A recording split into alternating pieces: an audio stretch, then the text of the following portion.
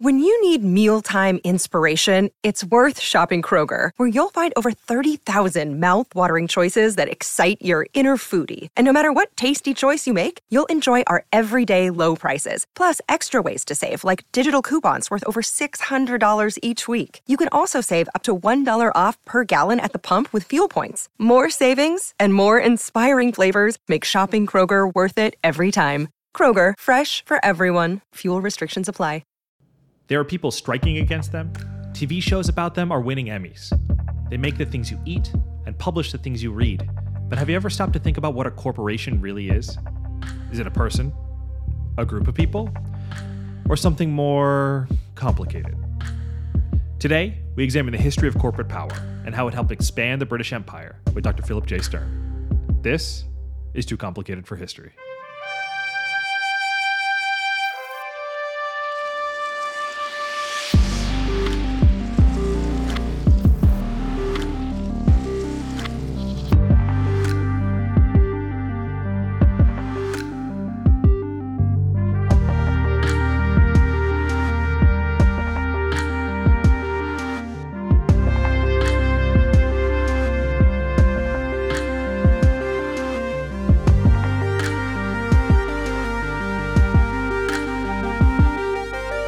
Welcome to Too Complicated for History. Today, our guest is Dr. Phil Stern, who is an historian of the British Empire and associate professor of history at Duke University. Thank you for being here, Bill. Well, thanks so much for having me. I'm really looking forward to this. Have been for a while. Now, so for our audience who isn't familiar with your work, could you give us just a brief rundown of your areas of study? Sure. So I'm a historian, as you said, a historian of the British Empire. I usually say that the work I do covers legal, political, intellectual, and economic history, but then I'm always wondering what's left over. But a lot of the work that I do is sort of focused on the ways in which political community is constituted and the ways in which imperial power is constructed, particularly through non-state forms of enterprise, which has been a major focus of my work, not exclusively. I also have done work on political economy and questions of rethinking economic theory and approaches to the ways in which people understand the relationship, I guess, between the public and the private has been a major interest of mine. Oh, that's really interesting. And so your new book is called Empire Incorporated, The Corporations That Built British Colonialism. And does it center exclusively around the British East India Company? Is that or is that the main thrust of the book? Or is that a limited view, perspective on what that actually means? Well, so I wrote a book previously, about 10, 12 years ago, on the East India Company called The Company State, which is about the early modern foundations of the British Empire in India. And so in a way, this is kind of builds on that. In that earlier book, I sort of took on what was really a kind of enduring and long-standing way of thinking about the coming of the British Empire in India, which was that the general story was that in the middle of the 18th century, a commercial company had somehow transformed into a territorial empire. It had always been a big mystery. A lot of people had sort of picked up on the narrative from the 19th century that the British Empire had been acquired in the famous phrase of the late 19th century historian John Seeley as in a, quote, fit of absence of mind. That the company had sort of just become a territorial empire almost by accident or by happenstance, or more seriously, usually the story was about that they'd sort of filled in a kind of gap that had been left by the decline of the Mughal Empire. But this was, of course, a story that the British had told about themselves from the 19th century on. Right. And so what I did in that book was looked at how the East India Company, at least my argument in that book, was that there was a flaw in that premise that the company had transformed from a commercial to a political body, because it had been a political body all along, both as a corporation, which was in itself a sort of political and legal form that dated back to medieval church governance and to medieval cities and urban boroughs. And we still have these models today. I'm speaking to you from Durham, North Carolina, which is a corporation itself, an urban corporation. But also that kind of looking at the way that early modern Europeans did long-distance trade required forms of governance, required forms of law, jurisdiction. So essentially to say that there was a kind of groundwork laid for claiming political authority in a variety of ways that the East India Company had that laid the conditions that made it possible for what happened in the middle of the 18th century, both because it was a corporation in English and European law, but also because it had been for 100 and some odd years attempting to acquire rights of sovereignty and jurisdiction and power through Asian, particularly Mughal forms of governance as well. So in a way, the new book builds on that, but in a different way, it's also a way of kind of confronting what I didn't do in that book. Because after writing that book, I sort of had one of those experiences where, like you learn a new word and then you start to see it everywhere. So all of a sudden, I started seeing corporations everywhere. And it became clear to me that there was a phenomenon that was much bigger than the English East India Company. But what also became clear to me is that the East India Company had been, in one sense, generative. It had laid the groundwork for a lot of these other corporate bodies, but a lot of the other kind of corporations and joint stock companies that filled up the British Empire and helped create it didn't look anything like the East India Company. Were models that sometimes were built in contradiction or in countering the East India Company's model, right? So it was these two contradictory things I started noticing. One, that the East India Company had spawned a lot of these enterprises. I mean, quite literally, and a lot of the things I trace in my book, or I shouldn't say a lot of things, but in the book, I have a lot of examples of how the East India Company is cited by people later on in the 17th, 18th, and 19th centuries as a model for later corporate colonialism, even after the East India Company is removed from power and has supposedly become a pariah in the modern period when we're supposed to have states doing governance and companies just doing trade. You still have people going back in the late 19th century, particularly in colonial Africa, saying, well, let's do it like the East India Company. We made a big mistake getting rid of the East India Company. It becomes embedded in imperial ideology in that way. But at the same time, I wanted to make the point here that this thing, what I called in that book a company state, was really this large territorial model. The East India Company, the Hudson's Bay Company, the ones you might be very familiar with, was basically the surface, the tip of an iceberg of a very, very large phenomenon of joint stock companies, corporations, commercial companies, but also a bunch of others that didn't look like the East India Company, that exerted sovereignty or jurisdiction or governance in very different ways. Right. So that is kind of both an extension and also a kind of course change. I don't know if how I would call it, but sort of looking at the implications of that argument, I suppose. That's fascinating. You've used the word, before we get too deep into the conversation, you used the word corporation a bunch. And I think me included, the general public hears that word a lot. But do you think you could define it for us, just so that we have a better understanding of what we're talking about here? Because I actually don't know if I could tell you a good a one sentence definition of word corporation, to be honest.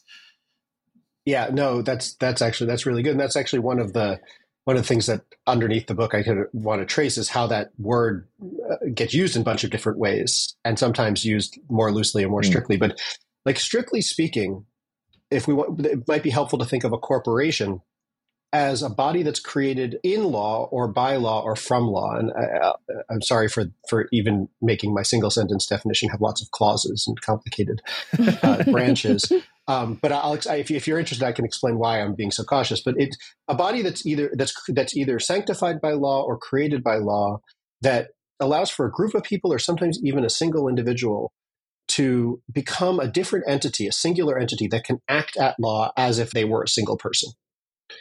So I don't know if that was a helpful definition, but in other words, a corporation in most of its manifestations would involve a group of people acquiring a kind of legal status that would allow them to act as a single person would in law, to sue or be sued. That's a phrase that often comes up in early charters for corporations, but also quite critically and centrally to my book and my story here, to own property and to convey that property over time, and to have other kinds of rights. And at the core of, in legal theory, what's very kind of one of the interesting things, I don't actually talk about it very much in the book, but I got kind of obsessed with it. At the core of the legal theory of the corporation, going back centuries, is that it's something that can have a name. Once you can name it and give it a name, then it can act in some way, legally speaking. But of course, as many critics of the corporation from this medieval period to yesterday or tomorrow will sort of tell you it's a very weird kind of person. And it's a person that, and we know this from contemporary legal controversy about are corporations people, that sort of thing, because we know that it is kind of, in one sense, a person, but critics would always sort of point out, it's a person, but it's a person that can't die. It's a person that can't really be found if you're actually looking for it. A lot of critics, especially in the 17th, 18th century, would point out it's a person, but it has no soul. And without a soul, can it be trusted? So these are the kinds of It's interesting since you used the word sanctify earlier. Yeah. Yeah. Well, so I do use that word quite specifically because so one of the really interesting things about the corporation, and I think it's actually the core argument of my new book, in some sense, is that we still don't know what it is. So I probably should have led by saying, thanks for that question, but I can't answer it. I mean, I can give you this one sentence definition, but when you get deeper into the theory, the legal, political, and conceptual understanding of what the corporation is, it's still a debate rather than a settled concept, right? So, and it gets more complicated than this, but the best way I can describe it simply is that there are essentially two ways of thinking about the corporation. And of course, there's many, many more, but for the sake of argument, one is that the corporation is something that's created by law, that it's a fiction of law, that essentially it comes out of sovereignty, that you can't have a corporation unless a state gives you some kind of sanctification, either through a charter in an early period, or now through a kind of administrative process where you can create a corporation fairly simply, which is some paperwork and some fees. And that story of how that comes to be is an important part of the book. But there's a long-standing and equally old set of arguments, perhaps most famously associated with a group of theorists that tend to collectively be called pluralists in the 20th century, but that would argue that corporations are not essentially made by law. They're just kind of recognized by law. That in fact, what they are is the people who came together in the first place. They're a community that later goes to the law in some respect for some kind of privileges, but that it couldn't exist without the people who came together in the first place. The analogy that one of the most famous theorists of this uses, I cited in the book, is that, this is Frederick Maitland, the early 20th century English legal theorist, says the state makes a corporation no more than it makes a marriage, that it essentially sanctifies it with special rights by law, but didn't create the effective bonds that made it happen in the first place. So this is a debate. And one of the things I kind of trace in the book is how, rather than think about the corporation as a kind of juggernaut or stable entity, that actually its power comes from being a paradox, from being both of these things at the same time and being able to weave and move, and in some sense being a debate, if that makes sense. So you asked for one sentence and look what you got. Absolutely. But so if we could go, I guess that's why you wrote a book. You could probably write a whole nother book of what you cut out of it, I imagine. Don't get me started. Yeah. I think it's the first line in your introduction says that this is a new history of British colonialism. So you're talking about these corporations and that they are obviously very foundational to colonialism. So, but can you talk to us about how, I'm assuming this is new, no one's looked at it this way. So how is British colonialism being looked at before, and how does this turn into looking at them via corporations, sort of change the game or change the interpretation of the foundation of the British Empire? So sorry for the interruption, but we're going to take a brief break now for a word from our sponsors. Right. Is that a great question? Thanks. So I should say with a caveat, many people have looked at corporations before in various different ways. Okay. And, I couldn't have done this book without, and I have a whole bit in that part that I cut out for that whole other book that you'll get around to, what we call it, the director's cut or something of this book. What I've done here is to try to look at this from a bird's eye view, a phenomenon across 300 or 400 years, which I don't believe anybody's done or hasn't done in quite some time, or certainly in the same way.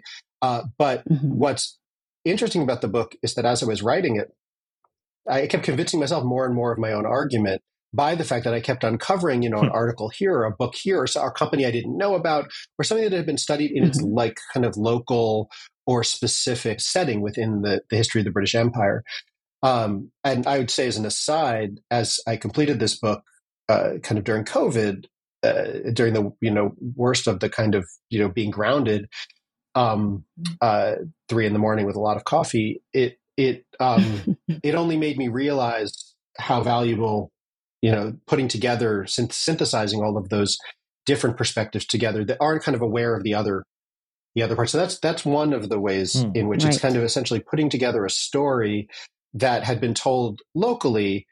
And I think there are some parts of the book, some significant parts of the book, where I've uncovered new things that people hadn't talked about or hadn't seen in the same way. But I also want to give credit to the wealth of scholars for decades who have sort of seen this, but in kind of, and what's kind of really very interesting to me, and one of the things I love most about history, is when I see a kind of phenomenon in the 17th century, and then I see a kind of parallel phenomenon in the 19th century. And by looking at this big arc story, you can kind of put that together in a way that people haven't before. That's my first answer to your question. The second, which I'll try to keep a little more brief, is that said, I do think that the vast majority of the stories we tell about empire, not just the British Empire, are stories that focus on the state and state action. That the history of the empire tends to, even the concept of the quote unquote British Empire, tends to presuppose that it's being led by government, for lack of a better term, right? The crown, parliament, the agencies of the state. We tend to think of it that way. I don't know who we are in this situation, but that's the way, for example, textbooks tend to be written when I teach it. It's the assumption students come into the classroom with. We tend to think of armies as being, part of the state. We tend to think of bureaucracies as being part of the state and these sorts of things. So when I say that as a new history, it's trying to say that, when we tell the long history story of the British Empire, what happens if we look at it from the perspective of this other actor that's so critical to making empire happen, so to speak? In the introduction, I liken it to sort of what I suppose literary scholars might call a minor character narrative. You could think of it as the kind of Rosencrantz and Guildenstern of imperial history. But what happens when we take a character that we all know is there, right, and we all sort of pay attention to, but we always think is sort of like being pulled along through history rather than necessarily driving it? Or if we do think that they're driving it, we think they're driving it in a particular way. So the third way that I might answer your question is that what I wanted to look at were not these companies as commercial bodies, particularly, and this where it maybe goes back to my interest in the East India Company, but to show how joint stock companies and corporations, which are not always the same thing, but essentially these private bodies were taking on forms of public governance throughout the history of empire. But not only that, they were making an argument. They proposed an ideology that suggested that that's how empire should happen. And I think that's critical to maybe understanding a particular story about empire. I don't want to claim that it's the only one. I wouldn't want this book to replace the other book as the only way to tell the story. Empire is too devastating and too complicated of a thing to have only one way to look at it, right? I may be wrong in making this parallel in my head, but did you find any connections between that exploration of exerting power through non-state action and the notion of like late or second half of the 20th century, like soft power, and how sort of, our corporate entities export American culture across the board? Was there any connections there, or did you stay away from sort of drawing modern parallels to this? Because seeing some connection in my head, but I might be wrong. No, I have no problem with the parallelism.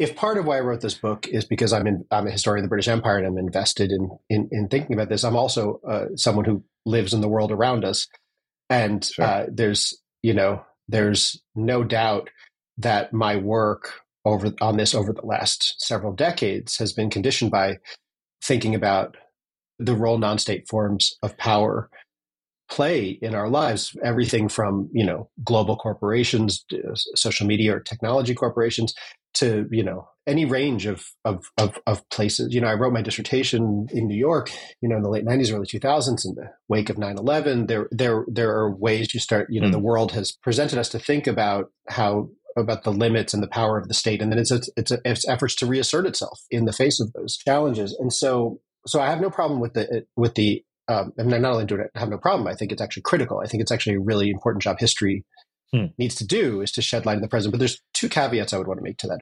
One is that in an ideal way, we would do that through what I say in the book is genealogy, not analogy, right? So that we would look at the origin stories of these phenomena rather than go back in the past and say, well, that looks like the East India Company. Because those comparisons I've written on this too, where the comparisons become really problematic. And it's very common and typical to do that sort of thing. And as someone who started his career as a historian of the East India Company, and you asked me before, like, is this book about these? There's the East India Companies through the book. I hope it's a lot more than that. The East India Company does have the tendency for a lot of people to be a little like that line from The Godfather.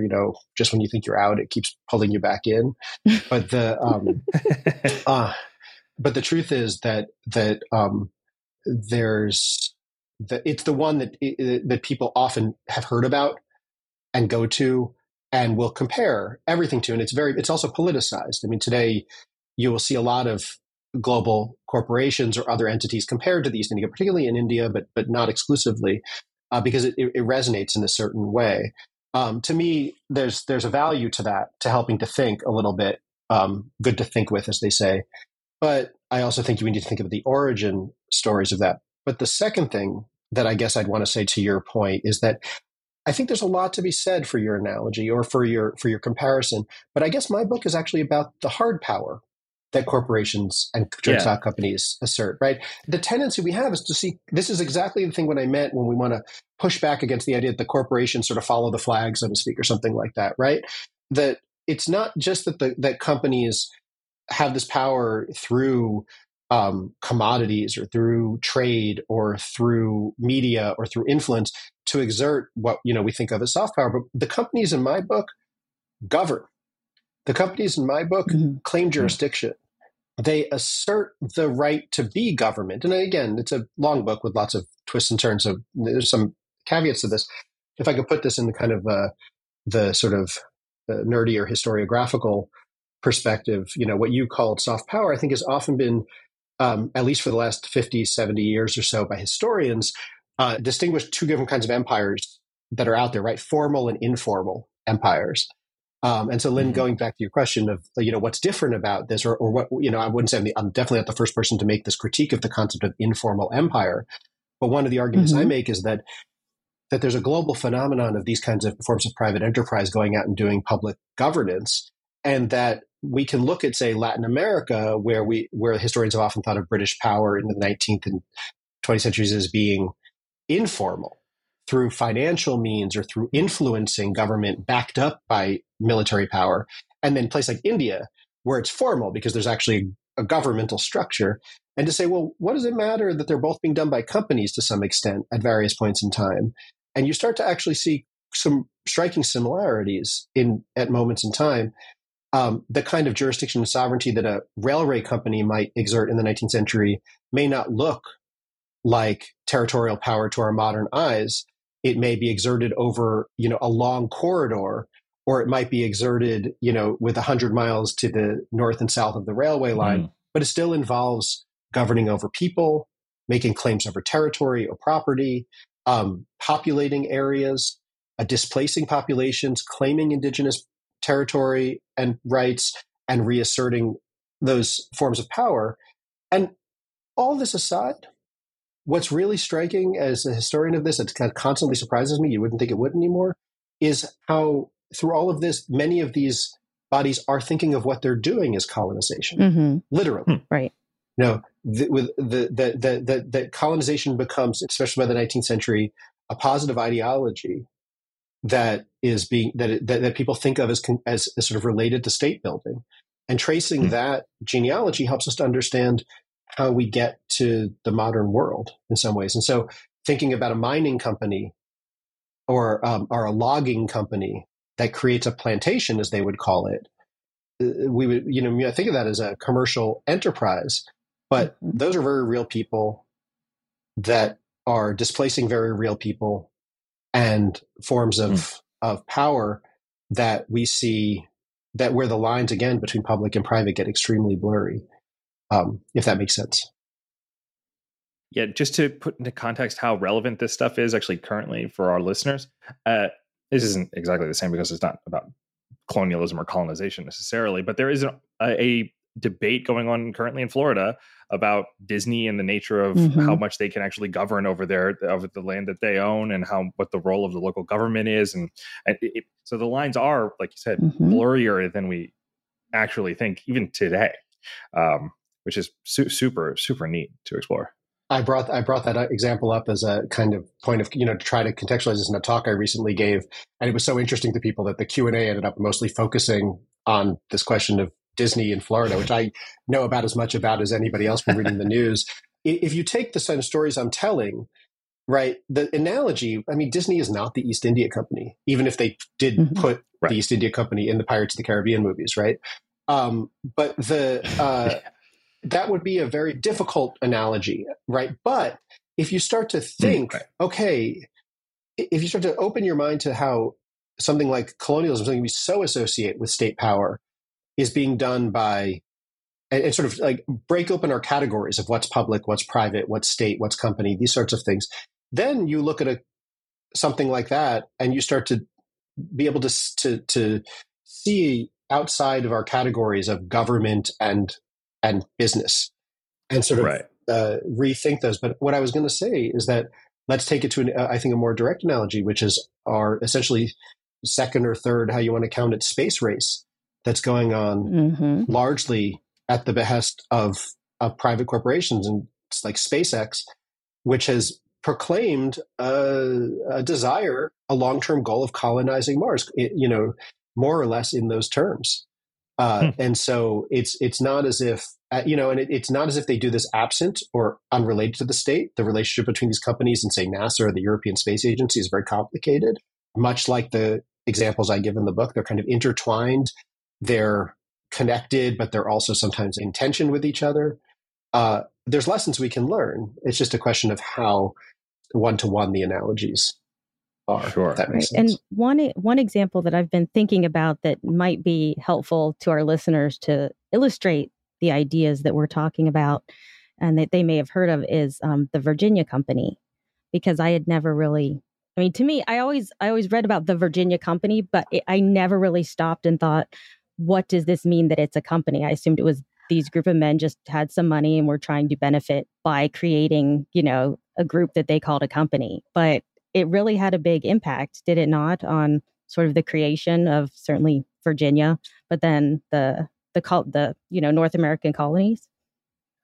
Absolutely. Incidentally, another one Disney took on at one point with the Pocahontas movie. So I guess we are back to Disney in some way. It all comes together. All roads lead back to Disney.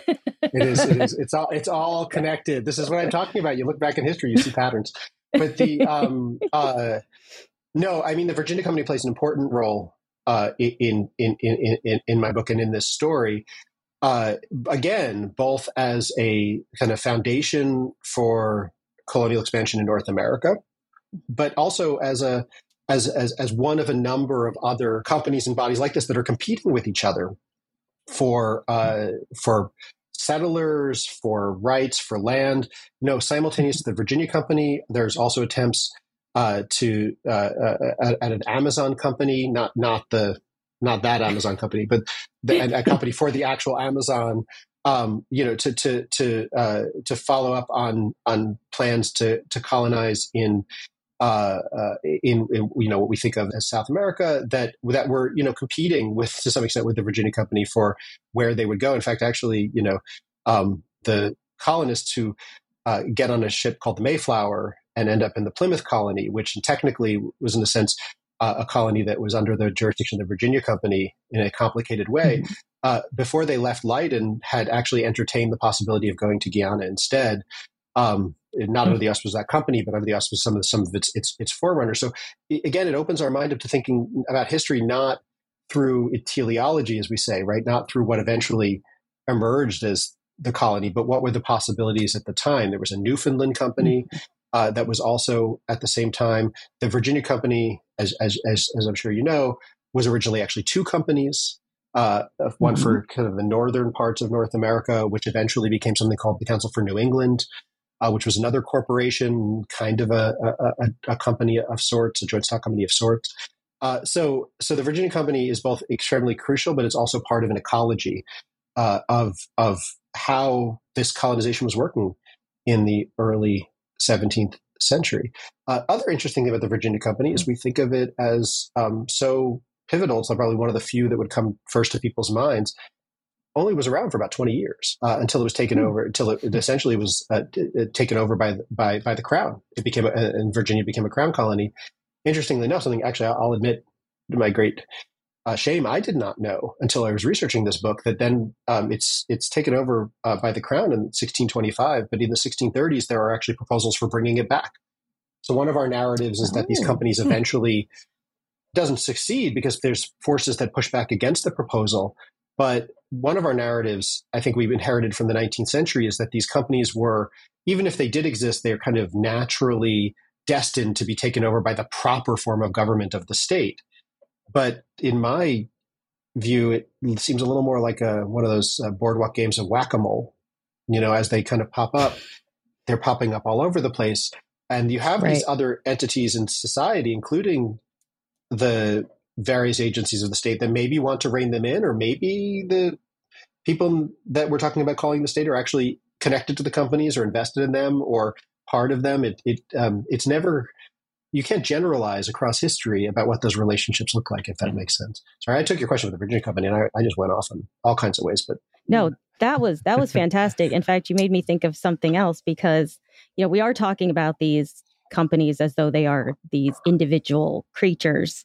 But now I'm wondering, especially, Virginia Company and these early ones, who are these men, I assume, who are these men who are creating these companies, and how did they come about being created? Is it just people with a lot of money who want power and say, hey, let's get together and see if we can control this new land?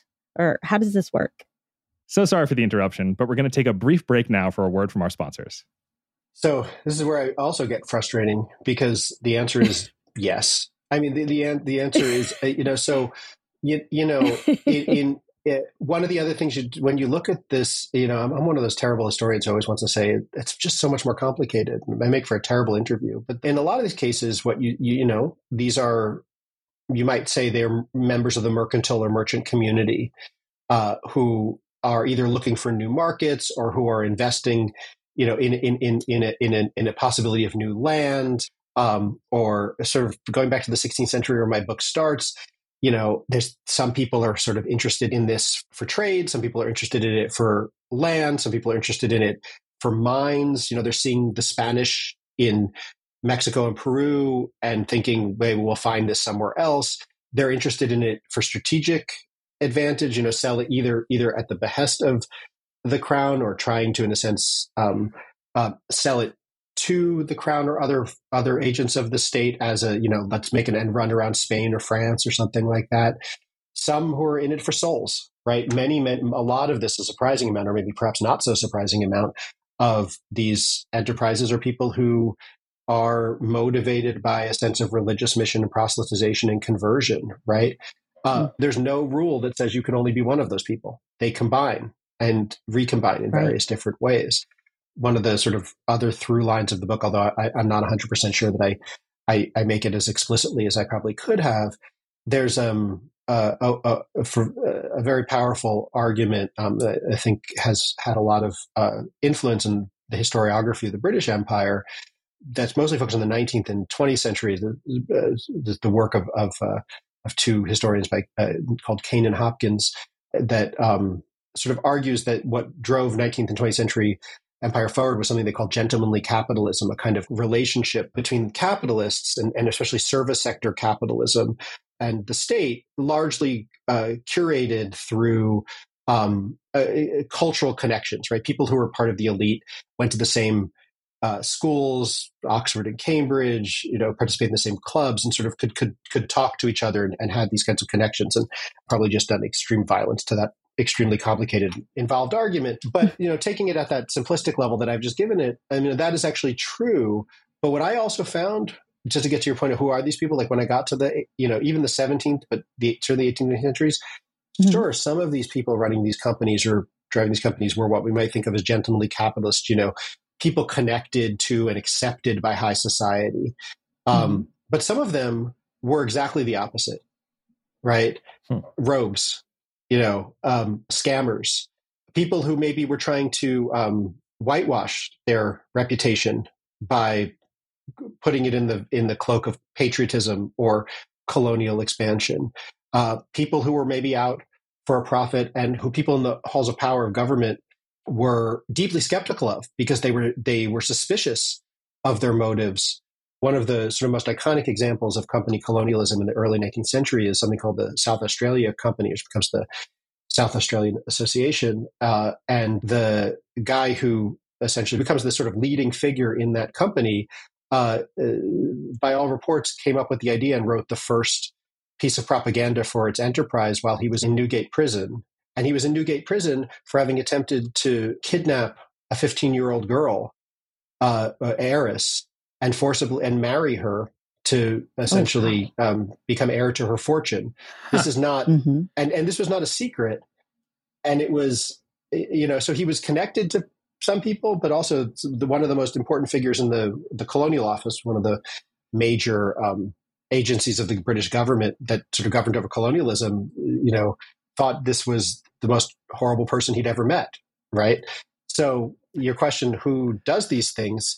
It's kind of everybody, right, in different capacities. And that's kind of the point, one of the points I want to make in the book, which is that, you ask again, like, what's, how is this new or what's the point I'm trying to make is, one is that by having colonialism, that's essentially this kind of massive speculative enterprise, one that's so driven by all these different attempts to kind of throw things against the wall and see what sticks. It essentially literally invests people. I mean, people who are literally invested in these companies that invested in empire in a very broad way. It really sucks in all different sorts.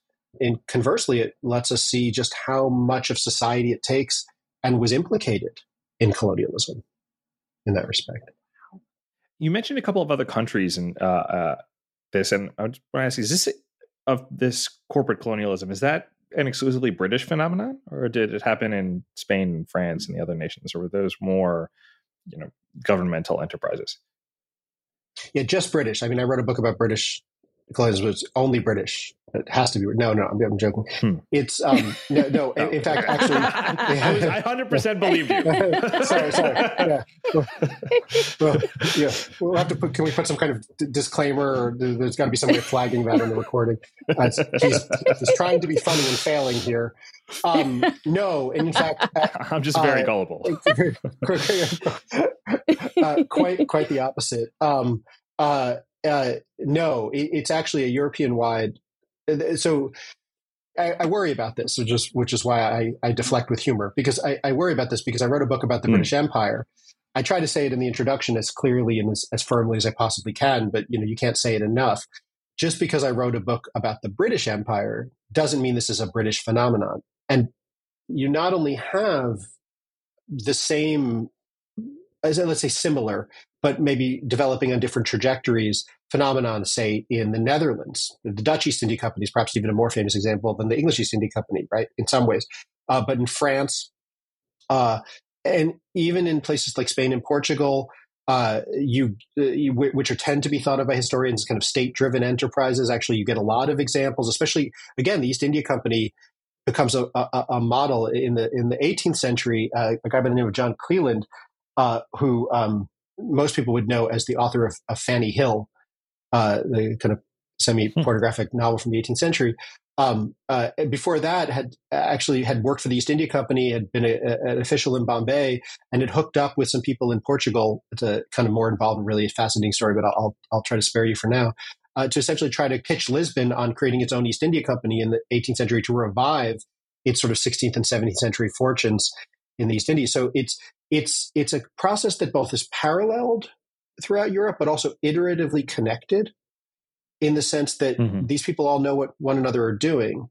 And I'll say two more things about that. One is that one of the phenomena that I sort of trace intermittently through the book are these kinds of people who go around trying to sell their ideas across boundaries. So you get all kinds of company promoters or colonial figures, people with experience say in the English East India Company, one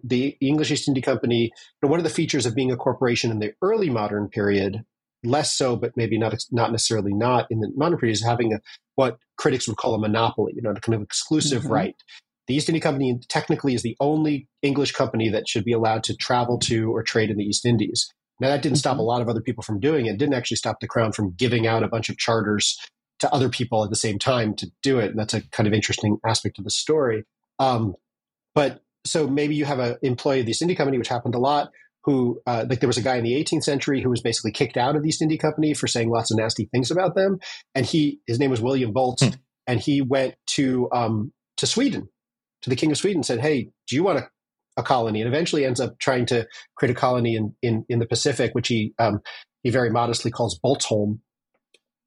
There were in the 17th century all kinds of figures. There was a guy I talk a bit about in the book who was a former director of the Dutch East India Company, who had a falling out with the company, having embezzled some money from them, and it gets a little nasty, who flees the Netherlands and then first convinces the French king and some investors to try a stab at a French East India Company, then creates his own company and sends his son and someone else on a mission around what we now think of as the Straits of Magellan, and then makes his way to England, where he attempts to get a charter from the King of England, time, which is James VI of Scotland, that would essentially have violated the East India Company's charter, but they seriously consider it, although they don't end up actually doing it. So these guys kind of go, there are these people who go around selling their ideas. Last example I'll give, or you can just shout me down if there's too many.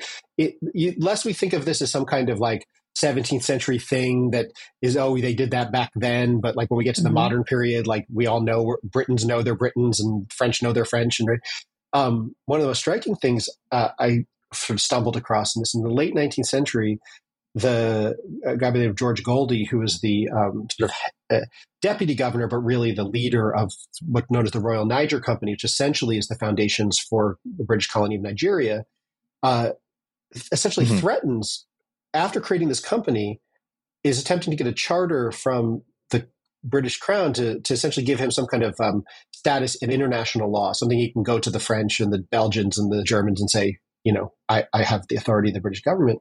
And he, one of his threats, when they're sort of, well, we don't do this anymore, we don't want to give you a charter, says, well, okay, I'm about to actually acquire two French companies. The company was buying out two French companies. He says, once we buy these French companies, I can just go to the French and get a charter from the French. And it makes that sort of, now was he bluffing? Would they call his bluff? I don't know, but it's a pretty striking thing to imagine, something we think of as the Royal Niger Company, takes on that name after it gets a charter. And previous to that had been called the National African Company. They used this language of being a national British instrument, but really because they're companies with international investors, international commitments, transnational movements, employees from all over the place. It really, you ask again, like go back to your question, like what's new about this history? I wouldn't say it's new. It's not that I'm the first historian to ever say something like this, but it really challenges the coherence of our idea of Britain or France or the British Empire, the French Empire. When we think about this, and there's many examples of, say in 19th century Africa, in Southeast Africa, of Portuguese chartered companies that are majority owned by British shareholders. Is that a Portuguese company? Is it a British company? What is that? I couldn't really tell you, other than to describe it to you, right? Yeah, that reminds me actually of another critique of modern corporations, and that some people have, is that they're not citizens. Right. But they are crossing these boundaries. They're, paying taxes in other countries, but owned by, Google, I think or I forget which of them. A bunch of them have headquarters in Ireland for, tax purposes, but they're owned principally by Americans and run by Americans. So it's an interest. I think it's a really useful exploration, even to think, because we think our world is so complicated and things are complex and this is whatever, but it's always kind of been that way. Yeah, our world had to come from somewhere. And it's not just that our world had to come from somewhere. And this is where I get back to genealogy and analogy. A lot of the conditions, I have a bit of an epilogue in the book. To be honest, that's maybe the other book I might write. There's a whole book in my head about this that I've never quite fleshed out. But there's also, it's not just that the world has been that complicated, but colonialism, in the way that it created these international systems, created a lot of the potential for that kind of global, wide range of different forms of jurisdictional forms and spaces around the world, even though many of them now look like states. In the second half of the 20th century, we kind of, there's one version of international law that only recognizes states. There's only nations get little plaques, little seats in the United Nations. But when you actually think about the players in any given political situation, it doesn't necessarily only involve nations. And the relationships between the nations and these other entities is not, you can't describe them simply. The way that I think of it is, sometimes they're in partnership, sometimes they work in tandem, and sometimes they're in tension with each other, in actually in conflict. And you see that a lot in the book, and you see it a lot in the modern world, which is that sometimes these bodies are trying to leverage each other, and sometimes they are overlapping. The East India Company, I think I'm going to botch the statistic. It's in the book. I should look it up. Give me a minute or two to find it. But it's something like, at some point when the East India Company is engaging in its massive sort of territorial expansion in the middle 18th century, something like a third of parliamentarians are shareholders in the company. But then ask me, or don't ask me, please. Does that mean that the company is doing the state's bidding, or the state is doing the company's bidding, or that it's Right. And especially when and especially when here's the other thing, and this is one of the things that drives me nuts. And it's one thing I always talk to my students about. It's something it's actually one of my highest, most important things I like to focus on as a teacher, of questions, political ideology and questions of sovereignty, which is that how could you exist in the world today, look around the world today, and think, and then look at the past and just assume everybody agreed with one another? Right. The world around us today tells us anything. It tells us that no society at any time was in complete lockstep with itself. Right. Absolutely. So even the East India Company, or any of these companies I'm looking at, especially when they get larger and larger, have debates, internal to themselves, that are saying, we should do X. No, we should do not X. Right. Leadership that gets displaced over those kinds of plans. We still, today, so when we do this thing, you asked me before, what is a corporation? Other people have written on this much better than I have, but one of the things that we do with the corporation, the corporation makes this kind of legal body, but it also does this kind of interesting thing where it makes a kind of concept that we then treat as a unity. But it still remains to be a kind of group of people that can disagree, that can have defectors, can have a number of the companies in my book come because there's a bunch of people disaffected with a particular company who go off and make their own company to compete with it. Right. Which we see in modern business and modern, even modern states all the time. Civil wars of sorts. Yeah.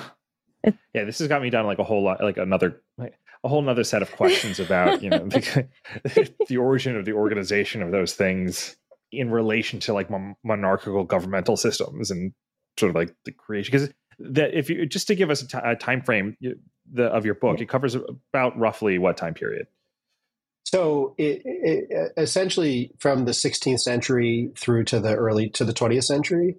Wow. Okay. Though the book actually tracks, I've organized it chronologically. So anybody who wants to dip into one part or another can, and it essentially follows that sort of longer arc across the centuries. But yeah, it's essentially trying to, that I do think is what one of the more original or foolish, depending on how you look at it, things I tend to do with this book, which is really kind of capture the story from that long arc, as trying to see what things look like when you really talk about them, across patterns. I don't know if anybody will find this persuasive, but in the book, I try to make the case that one could think of this as kind of a chaos theory approach to to thinking about empire or any kind of historical phenomena, which is that in any given moment, things look like they might be random, or they might be unique or sui generis or idiosyncratic. But when you actually look at them across time and space, a butterfly flapping its wings in one part of history creates a phenomenon, another kind of it, that sort of thing. And I'm sure there will be someone listening who will tell me how I grossly don't understand chaos theory, but for the purposes of the argument that I'm making, the point is that patterns, you just see patterns and you see connections and evolution. So the 19th century companies are not like the 17th century companies, but they are. It's almost in the metaphor of genealogy, they're descendants. They bear genetic family resemblances, but no one would say you are completely confined to your genetics or necessarily like identical to. But sometimes, great grandchildren look a lot like their great grandparents. Right. Yeah, I would say just for our listeners, you don't need to understand chaos theory any deeper than Jeff Goldblum explains at the beginning of Jurassic Park. So, well, that's good to go there. Where do you think I did my research? I mean, this is I assume that's going to be in the citations at the back of the book. I should go back. I need to go back and do a second edition now. If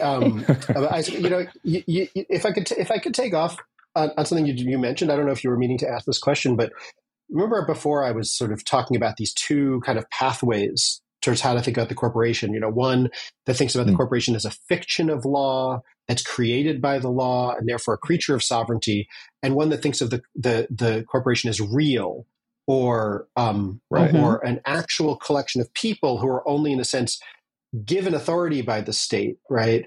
The people who argued the latter, the early 20th century in particular, but you see it going back to, say, Huguenot resistance theory and the 16th and 17th century arguments about the nature of political community, are essentially trying to say there's multiple centers of authority. The state is not the only place.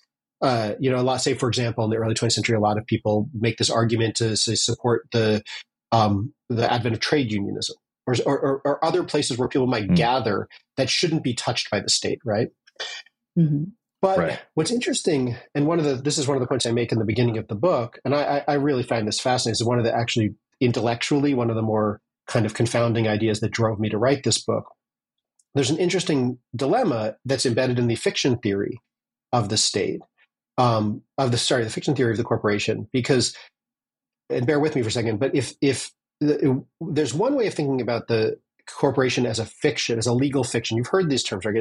It's a fictional person. It's an artificial person. This is for those listening in the United States, the Citizens United case in the Supreme Court. This was the controversy over this, right? But what's interesting, and this is not my argument, but other historians have made this argument years ago, is that theory, which arises in the 13th and 14th century medieval church, as a way of kind of understanding how local authority relates to central papal authority, also becomes an argument for understanding the papacy and then eventually monarchy as itself a form of power.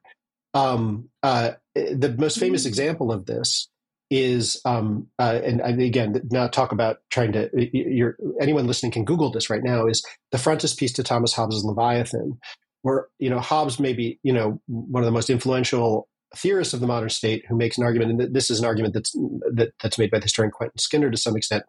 So I need to give that credit and then excuse myself for maybe getting the argument a little wrong. But I'll just put it this way, which is to say, if you look at the famous sort of cover to Leviathan, it is an image of the Leviathan, of the sovereign, made up of all the little people of the polity inside of the person of the crown, literally the body politic, right? And so, in other words, the point is that corporation theory, the idea that you could take a bunch of people and turn them into some other entity that's singular and transcendent and exists throughout time, and any one of them can disappear or leave or die, and the thing itself still stays. An 18th century legal theorist referred to it as like a corporation is like the River Thames, always changing and always the same thing at the same time, right? That was necessary to come up with the idea of the modern state, of modern state sovereignty. The idea that a group of people could be a singular body that exist throughout time. So you have the same theory that gives you the idea that we have a singular, transcendent, supreme modern state, and a theory that could also give you its opposite, the idea that there are multiple centers of power that can challenge that state. And that's what I meant by the paradox that the corporation is at its basic fundamental level. And then just to add a third, just if that doesn't make your head spin enough, the third aspect of it, which we've seen in modern world, is that the fictional theory of the state gets back to your particular point, that it's not a citizen, it's not a normal person. That then allows for this thing that's supposed to be created by the state to go around making weird claims about what kinds of rights it should have, whether that's rights to religion or rights to free speech, rights to due process, these sorts of things. There's a whole other history to this in modern American jurisprudence that may be relevant to people, but I'll step into some things I don't understand quite as well, so I should keep myself there, except to say that there's a great history in the modern world of corporations claiming rights as persons, and then because they're not the same kind of person, mobilizing those rights to outsize to far more power than an individual person could possibly have. Yeah. That's super interesting. And I think that's a really great sort of like philosophical space to end on, but to let our audience simmer in a couple of those ideas, and then go out and buy the book. Or here, and then go out to buy the book to get some more insight. We like to leave you with questions. A lot to ponder. But so, is there any place that our audience might be able to find you, or do you have any social media or anything like that, or just the books are the best place to check out your work? Yeah, the book. I think find me in the bookstore. I'm strangely absent from social media, which doesn't do me a whole lot of good promoting the book, but has been a choice I've made, which I'll stand by. But so you can find me. I mean, you can find me. I teach and work at Duke University, so I'm sure if anybody needs to reach me, they can find me through some of the more traditional means. But unfortunately, that's the other global corporations that I'm not part of. You're definitely better for it. Yes, and we'll put a link to purchase your book in our notes, in our the notes for the podcast. In our show descriptions, there'll be links to all of Phil's books. Yep. The latest one being Empire Incorporated: Corporations That Built British Colonialism, which is out now. You can go check it out and maybe be able to wrap your head around some of the ideas that we just talked about. So thanks so much for being with us, Phil. Thanks for having me. This was a load of fun. I hope I didn't make this is great. Didn't leave on too abstract of a note there, but you leave us thinking. Thank you for listening to the full episode of Too Complicated for History. We hope you enjoyed the episode, and if you did, please leave us a review on Odyssey, Apple Podcasts, Spotify, or wherever you get your podcasts. Be sure to follow us on our social platforms at 2C4H_podcast, or check out the link in the description. This will keep you in the loop for show updates, new episodes, and exclusive content. Too Complicated for History is a podcast from Primary Source Media. Produced by Patrick Long and Lynn Price Robbins. Edited and mixed by Curtis Fritsch. Opening theme music by Sheena Biratella.